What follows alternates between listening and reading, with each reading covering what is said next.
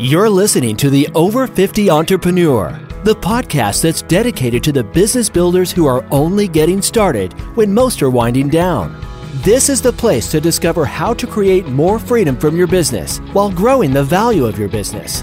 Now here's your host, Rick Hadrava. Hi everybody, this is Rick Hadrava. I am your host for the Over 50 Entrepreneur podcast. Whether you're listening for the first time or been listening for a while, just want to let you know how much we appreciate you tuning in, and we thank you for your attention and your time. You know, I think today's show is going to be a lot of fun, as I always try to make them fun, but my guest today, Bill Young, is the head of strategic partnerships and sponsorships at Twitch. If you don't know what Twitch is, don't worry, we're going to cover that today. But I like this guest because we're going to spend some time talking about some of the technology and the platforms that are out there that, quite frankly, 20 years ago, 10 years ago, didn't exist, and what is happening in the entrepreneurial, the entrepreneurial space that is being taken advantage of. So with that, let me just start by giving a little background on Bill. His responsibilities today at Twitch include marketing and sales solutions for brands that are using the Twitch platform to reach esports audiences. And if you're not familiar with esports, we'll be sure to cover that today as well. But Bill's path to Twitch began kind of uniquely, and you have to go all the way back to 1996 when he and his rock and roll band left Oklahoma for the bright lights and in search of fame and fortune in San Francisco, California. During this time, Bill and his friends were unaware of the dot-com boom that was emerging in the tech sector out in California at the time, but it didn't take long before they found themselves deep in the epicenter of what was going on. So from rock and roll to startups to marketing and sale of online platforms, Bill's journey has definitely been an intriguing one, and it's one that I think you'll find not only interesting, but we'll have a lot of fun with on the show. So without further ado, let's welcome to the show, Bill Young. Bill, thank you for joining us on the Over 50 Entrepreneur Podcast. Yeah, of course. Thank you for having me. You bet. Well, Bill, first of all, I think for our audience, why don't you start us off by telling us a little bit about Twitch and what that organization actually does and who they are? Sure. So Twitch is essentially a live streaming platform. I should actually say it's an interactive live streaming platform because that's a really key differentiator between Twitch and a lot of the other platforms out there that allow you to stream video live. So Twitch started in 2011 as Justin TV, and it was basically a guy, Justin Kahn, who thought it would be a funny, clever, fun thing to do to essentially live stream his life 24 hours a day. Very much like the Ed TV movie. He went on dates. He brushed his teeth. He did all the things that you do, as a 20-something in San Francisco. And the content just started taking off. And then other people wanted to do it too. You know, they would upload or they'd start live streaming various types of content. In fact, during that time, there were a lot of sports games that were getting live streamed illegally, I would say. So basically, people were in different markets, like essentially broadcasting sports from other parts of the country so that fans around the world could basically watch these games. But that wasn't the main content that was taking off. The actual content that people were really, really interested in, the category that took off was video games. And that's a rather non-intuitive thing for a lot of people. The idea of watching somebody else play video games, it sounds nuts. However, think about this. I mean, if you're going to watch a football game, maybe you played football in high school, but you're watching somebody play football every Sunday, every Saturday. Same thing with just about any other sport.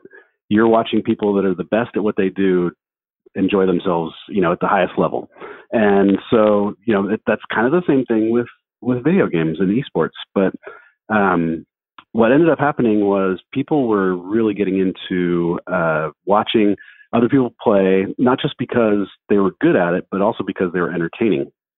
And that created this whole new sort of genre of performer or celebrity, even in a lot of cases, where essentially you've got somebody who is live streaming themselves playing video games and then, talking over it while they're doing it. But then because of the chat feature that's on the side, everyone's kind of talking amongst themselves, but also talking to the broadcaster themselves. And it started becoming this conversation. Well, that just immediately resonated with a whole generation of sort of Web 2.0 viewers, and it's just been a phenomenal ride ever since. I mean, to the point where at any given time on Twitch, there's 1 million unique individuals watching. We actually have over 3 million channels or 3 million different creators that are active each month, and the content is starting to diversify quite a bit outside of video games to what we call gaming adjacent, and that's things like sports, music. We have a lot of people that do like cooking shows, all sorts of like fashion and art and creators, making all kinds of different things. But it's starting to diversify and taking on a life of its own. It's really hard to even sort of contain anymore because it's a platform that allows you to do whatever you want to do and do it live and interact with your viewers. I think that's excellent. So really, if I'm a baseball player today, you're talking about sports.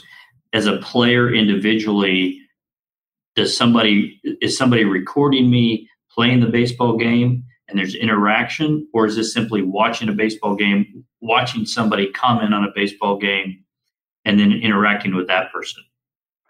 Yeah, it's an interesting distinction. So for the most part, it's usually a single person sitting at a desk with a webcam on them, a microphone, and a headset.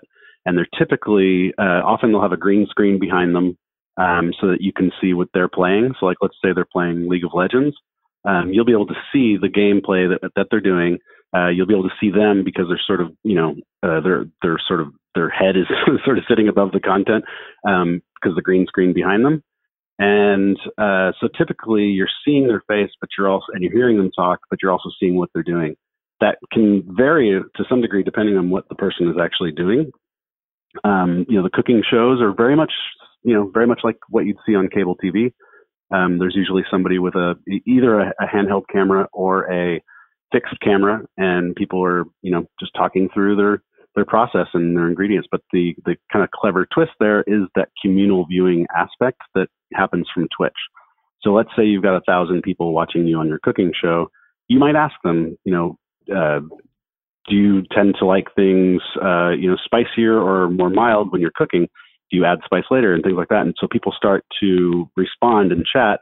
The person broadcasting can see everything that everybody's saying and then respond back. And typically what they'll do is they'll, call out the person's, tag, their name.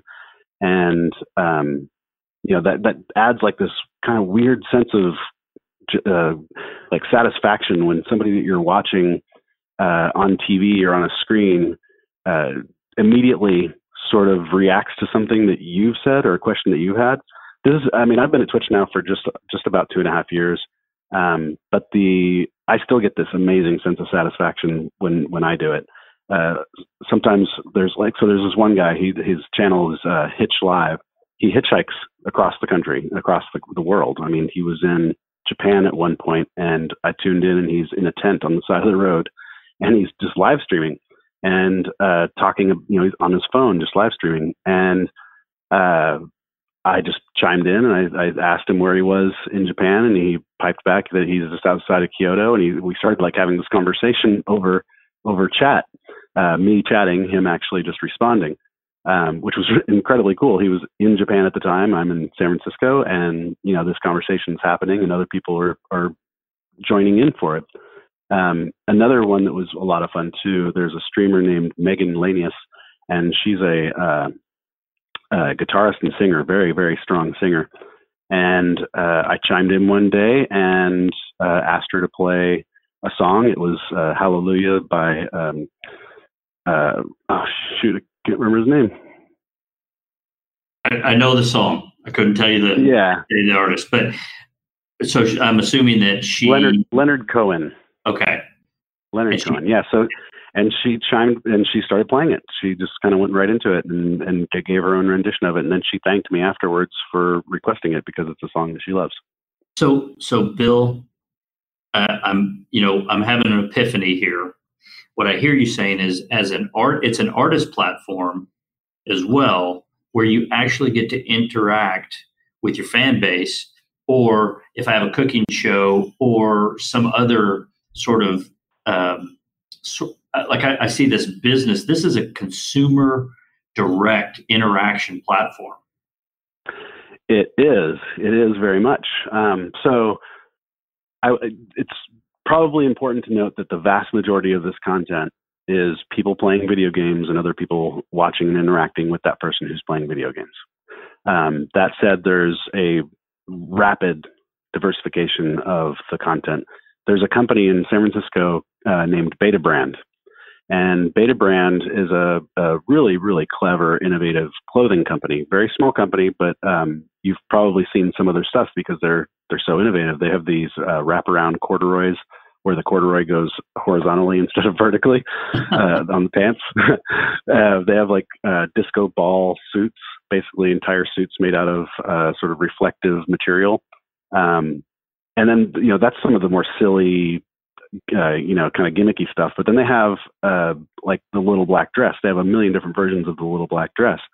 And, hoodies and jackets and all the like traveler pants that have, extra pockets and are basically designed for you to be on the road.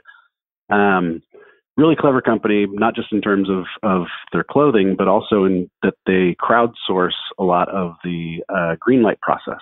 So they allow you to essentially upvote and support different people's designs, like third-party designs that want Beta Brand to produce and distribute and sell the clothing. So that in itself is extraordinarily innovative.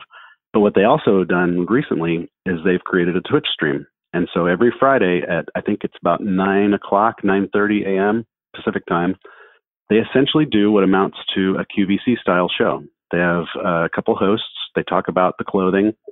The channel is live on Twitch and people are asking questions, but they've also embedded the Twitch player on their company website. So that's creating a community around their product, which is amazing. So people are finding it on Twitch and asking questions and potentially buying clothing, but they're also driving viewers and customers, frankly, to their website where they're going to get some backstory on the various pieces of clothing that perhaps they're interested in buying, which, you don't get that from the Gap or Banana Republic, but you get that from Beta Brand, and you can ask questions, and they go through like in detail all the different variations on the product. Now imagine if you are an entrepreneur and you've got some sort of product, service, doesn't matter. I mean, just think about if you've got the potential to have a loyal fan base of some sort, being able to talk to them in real time in mass is really powerful. Well, not only can you help build your brand, but I'm thinking of applications for customer satisfaction, and I mean, talk about referability and endorsements from your audience. This blows my mind, but it's one of the reasons that I was so interested, Bill, in talking with you is, for entrepreneurs today, we think a lot of times in business in the old paradigms, and I'm really looking at platforms like Twitch and seeing a more scalable, cheaper way to test a brand, if you will, or test an idea to build your audience and turn that into something. Is so really, really interesting. I want to circle back to close the loop on esports. So esports, in the context of Twitch and when we hear the word esports, is that in only the gaming genre that we're talking about esports? Yeah, but it's interesting. There's a few outliers in that. It's all gaming for sure, because esports is absolutely about the competitive nature of gaming. In some cases, though, like with Magic the Gathering, it's actually a physical card. So it's instead of esports, I guess you could call it C-sports. It's actually a deck of cards, and it's an extraordinarily popular game. Really hardcore. Like the rules are kind of tough to learn, and it's one of those things that when people are extraordinarily good at it, and if you're interested in that sort of game genre, and if you go to any game store, like proper board game and card game store, which there are plenty of in the U.S., they typically host live events there because it creates a community for themselves. Magic is one of the sort of standbys. It's like, if you were going to name any of, the most popular games that are more physical and as opposed to digital, it's definitely up there. I mean, it's up there with, all the bigger board games and whatnot. Even, Pokemon, it's up there with all those. Okay. Well, fascinating, because I didn't realize that Twitch was such a large platform. It begs a question in my mind.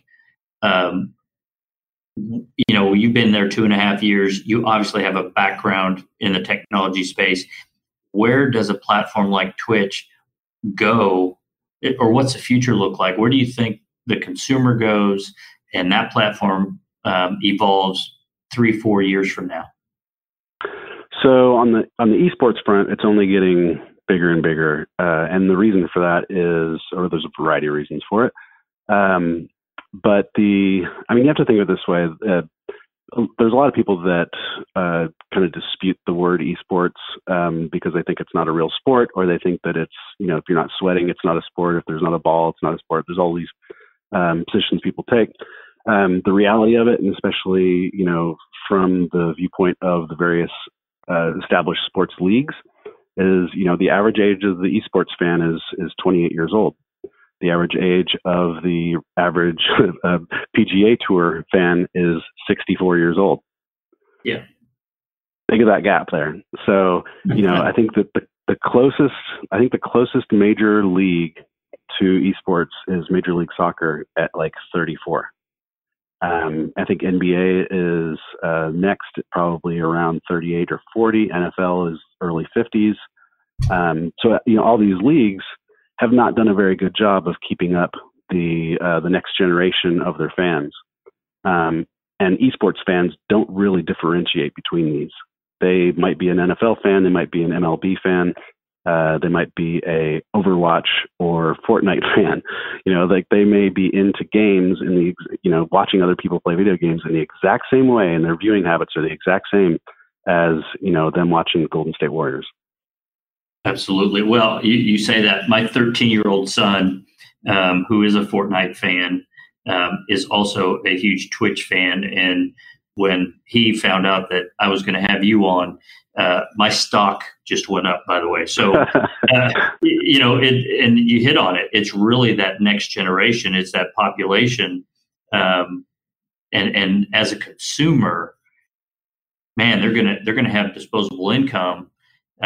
And there's going to be opportunity for entrepreneurs that are taking advantage of that. But Bill, let's pivot for a second, because sure. This is fascinating. I think our audience has a good understanding, somewhat of what Twitch is. I want to go back, and I want you to share with us a little bit about your journey. Let's go back to the rock and roll days in 1996, and this vision that you and your buddies had to leave Oklahoma and head for the bright lights of San Francisco. I'm curious of a couple things. Why San Francisco over like a Nashville, Los Angeles, or New York? And, what was it that you thought you were pursuing in making that move? Yeah, those are great questions. So it's 1996. We are doing pretty well locally as a band. We were, playing a few nights a week at very good sort of, bar and small venue situations in Oklahoma City and Tulsa and Stillwater and Norman. Had a decent following. We had a good amount of people that would show up to each show, but it was a sort of empty in a way because the market size was so small, and we just kind of, this is, again, imagine this, at this time we didn't have email addresses. We were unaware of anything that was around the corner. Had we known that, we may have actually stayed there. Had we known that there was going to be a YouTube and a Napster, and that these things were going to be happening, I could see us actually having stayed there because you could be anywhere and do that. But back then you couldn't. You had to be someplace in a market that was big enough to be, discovered. That's how we thought it was. And so, a few of us, not the whole band didn't make the journey, but three of us did. And, we packed up into a van with 2 dogs, 11 guitars, and we each had one garbage bag full of clothes and very little amount of money. And just headed west. It took us a few days, but we finally made it out here. And by the time I got here, I think I had about $300 total to my name. That was a rough start. But you were asking, why San Francisco? And the answer to that is maybe a little bit embarrassing and maybe almost like antithetical to a lot of people who are entrepreneurs. But the question that I asked myself was, where do I want to fail? Because I knew for a fact, it was like a 99% chance that we weren't going to make it. Not because we were a bad band. I'd like to think that we were pretty good. But just because the sheer numbers of people that are trying to become rock stars or that move to LA and are trying to become, famous actors or, whatever your profession that causes you to sort of migrate like that. We all kind of knew that we were going to be doing this for the love of it, and we're going to give it our best shot and try to become, professional full-time musicians, but it was probably unlikely. So where did we want to be when that happened? And, yeah. Well, Bill, my question, first of all, that's a great statement. Where do I want to fail? And I mean that in the context of, we don't need to go out with the idea that, this is going to fail. But what you were thinking is, I think, and correct me, but I think I understand you saying, where was the best opportunity for me to change my path if this doesn't work out? Yeah, I think I gave you the very sort of personal, colloquial version of that story. I think the other way of thinking about it is essentially like, what else do I want to do with my life? Where do I want to be? I guess now in that context, I'd be thinking, am I working where I'm living or am I living where I'm working? But back then it was kind of more, sort of open sea sort of question, because I have no idea what I'm doing with my life yet. I'm just, a 26-year-old, recent college graduate idiot and trying to find out what I'm doing. And, the idea of moving to a Los Angeles and wind up, kind of like living there full time just didn't excite me back then. I think that LA is probably a little bit more alluring to me now, but back then it just seemed like the opposite of where I wanted to be. Austin was in contention for a while, but it seemed too close. Even though it was such a great music city, it just seemed too close to home. I think we kind of wanted to get out of the nest, as for lack of a better phrase, remove the safety net a little bit, go someplace where we don't know anybody. And so there was something really sort of exciting about that, of jumping into the deep end and sink or swim and figure it out. And we did, we got here, the first step was just to try to find a house. But, like you mentioned in the intro, the .com explosion was going on, and, we had no idea about that. So we'd go to a house and, there'd be 40 people out front trying to rent that house. It's, it's not a nice house. This is not a nice house that these 40 people are standing out in front of. And they've got envelopes with, 6 months worth of rent and cash in them. They're carrying bouquets of flowers. They're doing whatever they need to do to get this house because the market was so tight back then. That month that we moved here, there were 60,000 new people that had moved to the Bay Area. So that was just like a gold rush. People were just coming here nonstop trying to get into the .com. And of course we showed up and had, just by happenstance ended up in San Francisco. Quite an experience for you, wasn't it? Yeah, I mean, my first job here was waiting tables at Planet Hollywood. That lasted for probably about a year or so before it was just overwhelming to, I just couldn't make enough money to pay rent out here and live any sort of life. It was fun. I met a lot of great people that I'm still friends with at that job, but it wasn't getting me anywhere. And so I started working in publishing. I got a job at a small magazine that was owned by Scholastic Books at the time. And that kind of opened my eyes a little bit that there's this other stuff that I could be doing that's also fun. And in fact, it was probably about 2003 or so where the day job started to actually become a little bit more fun and rewarding than the band. And that's coincidentally, maybe, when we sort of called it quits and started sort of focusing more of my time on the career, the professional career.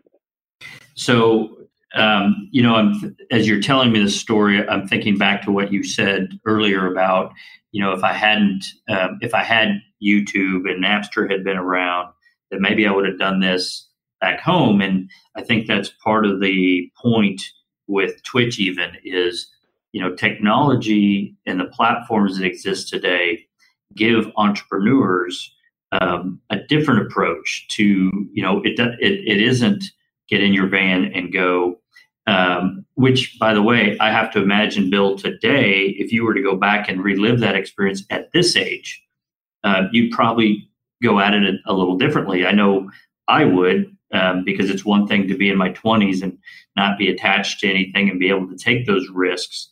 But as you get older and you're anchored to more things and more responsibilities, it's harder to launch those entrepreneurial desires or those dreams, whether it's a rock star or, I'll use cooking, as an example, since we've touched on that.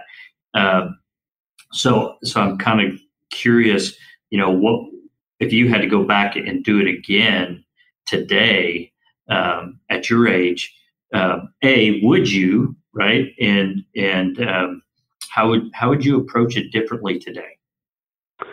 Yeah, it's a really interesting question. I think that the main thing that I would do differently would be a little bit smarter about how my time was spent, and trying to be more efficient with advancing the music career, or any sort of career, I suppose. The really sad irony was when I was 20s and trying to become a rock star, I didn't know anybody in the music business. And, now when I have no way to benefit from it, I know lots of people in the music business. Of course. Yeah. And so I think if I were trying to do that again, I could, see probably taking kind of more of a networking approach. When I was younger, I think there was very much a kind of this weird, maybe grunge era feeling of wanting to be successful, but also not wanting to look like I'm wanting to be successful. And so that, I think, caused us to be a little bit sort of cynical. If you were an industry person, we probably didn't want to talk to you because you're too much the man. We had a very, punk ethos, I suppose, in that regard. But, looking back on that, that's really very silly. Why would you try to be successful in something but eschew the success, as it potentially approaches you?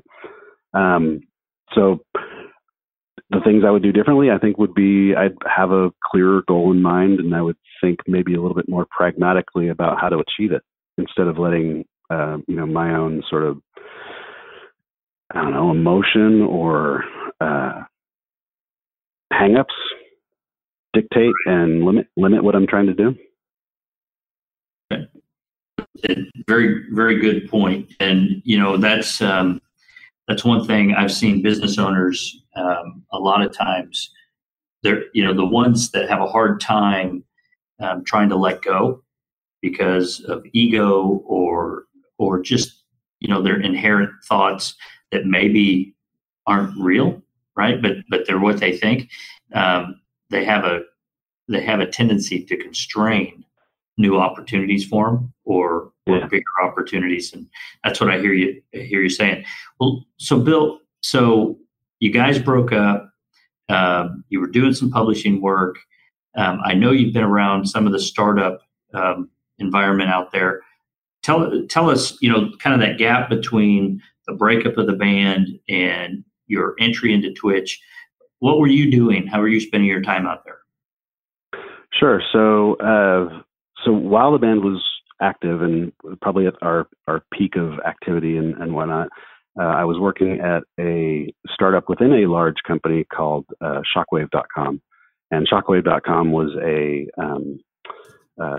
like a platform for games and very casual games for the most part, and then like videos and things like that. But it was really all based on Macromedia's technology of Flash and Shockwave. And the site existed for Macromedia's purpose of getting developers to use that product, even though it was very much an entertainment platform. But I was selling advertising for Shockwave, and that got me exposed to the idea of in-game advertising, because we did some of the very first in-game advertising by putting logos on the pool felt on a 3D pool game, like a billiards table. So Shockwave was one of the many victims of the dot bomb, and the dot bomb affected us in June of 2001. About 150 out of 180 employees were let go one day. And for the next 18 months, actually, because the economy was so bad out here, for the next 18 months, I was actually just doing, spare jobs here and there, just temp jobs. And I wrote a nature documentary about the sardine migration in South Africa that you can find somewhere online, or boring 8th graders in Iowa somewhere. And I was a photographer for a few Nike shoots. I did just basically whatever I could do to not have to move back to Oklahoma. I was trying to pay my rent. And so finally I got a proper job in 2003 at Ziff Davis Game Group, which Ziff Davis puts out, or at the time had PC Magazine and a bunch of other big technology brands as their print magazines. But then they also had this game group. And if you're familiar with gaming magazines, they had all the big ones of the day. It was, Electronic Gaming Monthly, Computer Gaming World, Official PlayStation Magazine, like all these really great magazines, but they didn't have a website. And so we created a website at Ziff Davis called OneUp. And OneUp was essentially a place for all of that content from the magazines to live in a digital format. That was kind of revolutionary at the time. It was a social network as well as just like a gaming website. Unfortunately, it wasn't quite as successful as the other social network that was formed in 2004, but it did pretty well. But so then the launch went well, and the site was doing well. But I was kind of really getting more interested in the in-game advertising business, and so I went to a startup called Massive Incorporated. And Massive Incorporated did essentially dynamic in-game advertising, which was live serving ads into video games. So imagine you're in a driving game, and you go past a billboard, and it's a Progressive Insurance billboard. The next time you come around the lap, maybe it turned 10 o'clock, and all of a sudden it's the Taco Bell late night menu on the billboard. So they were digital advertising that was being served into the games. It got a lot of notoriety in the run up to the 2008 election because Obama actually bought a ton of ads in video games, and we that was a pretty big moment for us. In fact, just prior to that, Microsoft bought Massive, so for quite a large amount of money. So Microsoft buys Massive, sort of envelops it into their Xbox team. Unfortunately, that Xbox team wasn't, I don't think, too thrilled about having this other sales force there. So eventually it kind of faded out, and they ended up shutting Massive down. But in that time, during that transition, I had moved over to Electronic Arts. And at Electronic Arts, I was running the in and around game advertising business. So I say in and around because like most of what I was doing was the in-game stuff. It was, if a character in a game was holding a phone, Was it going to be a T-Mobile Sidekick, or was it going to be a Nokia? So we would do those deals with the brands to integrate them into the game. But that's it was a lot of work, and the game developers hated it. They hated it because it took a lot of time to do, and it really wasn't worth it to them. So they have a job to do. They've got a game that they've got to get out the door, and then these sales guys show up with not enough money to justify the amount of time that it was going to take away from their job. So I started focusing on around game stuff, and that led me to things like web series and TV shows and mobile platforms where it created a tablet magazine for the Sims franchise, where fans of the Sims would basically go in and learn all about all the new products available to them in the Sims games. But yeah, we did a variety of web series and TV shows and things like that. We had some shows on ESPN around the making of NCAA football. Just lots of different kinds of content that were about video games. They weren't video games themselves. They were just about video games. And brands, I think, recognized that the marketing of video games was in and of itself entertainment. And they wanted to be there for it. They wanted to help present this information and this entertainment to fans of video games, which was starting to get legitimized at that point as a viable advertising category. And, in a lot of ways, that concept of integrating brands into this sort of ancillary gaming content is very much what Twitch is now. Twitch is a platform where you've got 3 million different people a month broadcasting themselves playing all kinds of different video games, and we integrate advertising into those experiences so that brands can communicate their messages to the fans of video games. So in a lot of ways, this is a very much a legitimization of all the things that we were doing 10, 15 years ago. And absolutely gave you an opportunity to continue to be creative, which is one thing I've known about you for a very long time, is you're a creative person. Bill, that's great. And we're getting close towards the end of the show, but I feel like I wouldn't be doing my job as somebody that is promoting entrepreneurs, but specifically over 50 entrepreneurs. I got to ask you about this whole sardine migration project because there's your creative, and you turn that into obviously a paycheck. Can you give us a short little story on what that was all about and how it turned into whatever it turned into? There's a story there, and I feel like I'd be in trouble if I didn't ask. Yeah, so I had nothing to do. I was unemployed and had no money, so I had nothing to do. And a friend of mine who does video production for things like HGTV and other cable shows, she knew some guys at this production company in San Francisco that apparently had 40 hours of material from a shoot in South Africa covering a sardine migration called the Great Sardine Run. And it happens every June. Every June, the sardines migrate north up the coast of South Africa. And while that seems kind of boring, what happens is it's basically a giant buffet. So the sardines move up in mass, and sharks, whales, dolphins, birds, people are all trying to get these sardines. And they're not little sardines. They're 10, 12-inch meaty sardines.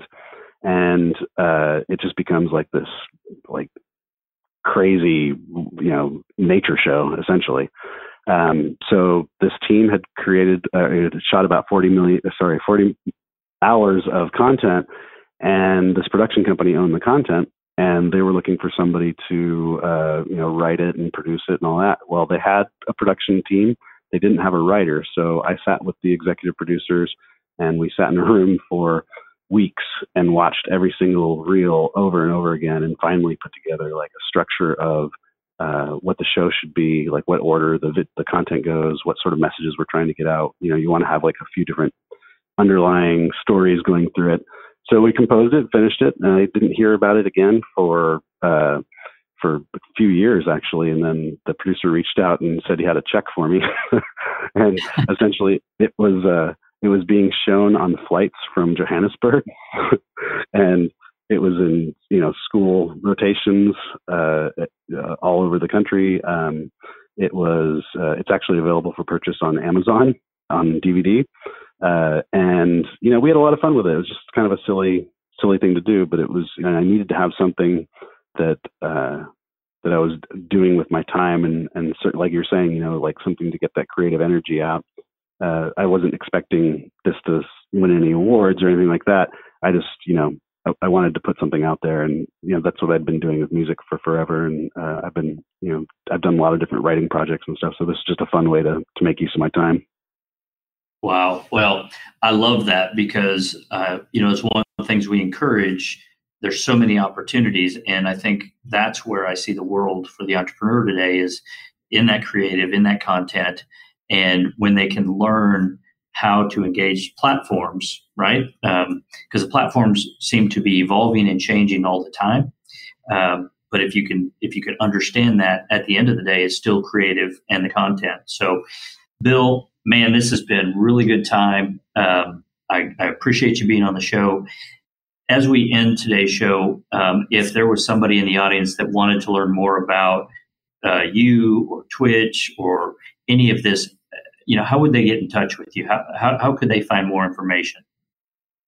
So I'm pretty active on LinkedIn and Twitter with regard to publishing stories about esports and about other elements of gaming. So following me on either of those two platforms is an easy way to do that. So I'm Gazerker on Twitter. That's Gazerker. And then just my name on LinkedIn. If you want to reach out on LinkedIn, I really recommend that you include a note as to why you'd want to be connected. I find that there's a lot of collectors on that platform, people that are just trying to get their network up to a certain number. This is another I think lesson for entrepreneurs out there is the idea of having a giant 10,000 person network is so unappealing to me on LinkedIn. It means nothing. It means that you've basically, sent a lot of invites. If that's what your network is, it means that it's largely unusable. So, Rick, if you were to ask me for an introduction to somebody in my network that you saw on LinkedIn, I'd actually be able to make that introduction, and there'd be a reason that person would, want to respond because we've done business before together, or there's some reason that we have a relationship and a connection. So even though, I've got about, I think something like 1,600 or 1,500 connections on LinkedIn, I know them, these are people that I interact with and stay in touch with for the most part. So if I get a lot of invites from people just because they see esports in my title and they're, wanting to get involved or whatever, and they just send an invite. Never do that. Always include a personal note, give some context as to why you want to be connected.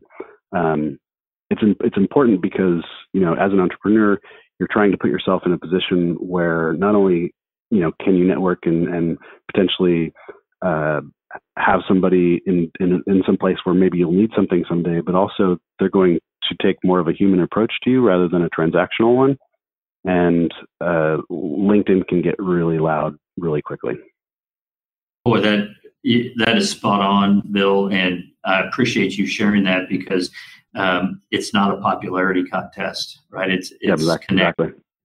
Yeah, great information. Well, listen, appreciate you being on the show again. I think this has been fun and entertaining, and we've been able to share what I think is, if nothing else, just confirming for our viewers that, look, there's technology out there. It's being used. It's being used in ways that maybe as over 50 entrepreneurs, we think, well, that doesn't make sense. But that's a large audience at that 28 and below that are on these platforms, and entrepreneurs are finding ways to engage every day with that platform. So thanks for being on the show, Bill. And for our audience, we appreciate you taking the time to tune in.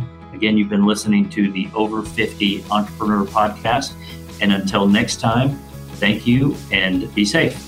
The Over 50 Entrepreneur Podcast is sponsored by Epic Business Advisory, where we help entrepreneurs escape the owner's trap, build businesses that can succeed without you, allowing you the opportunity to realize more freedom, think bigger, and pursue next-level goals. Download our Freedom Formula at epicsbiz.com/formula. And remember, we're only getting started.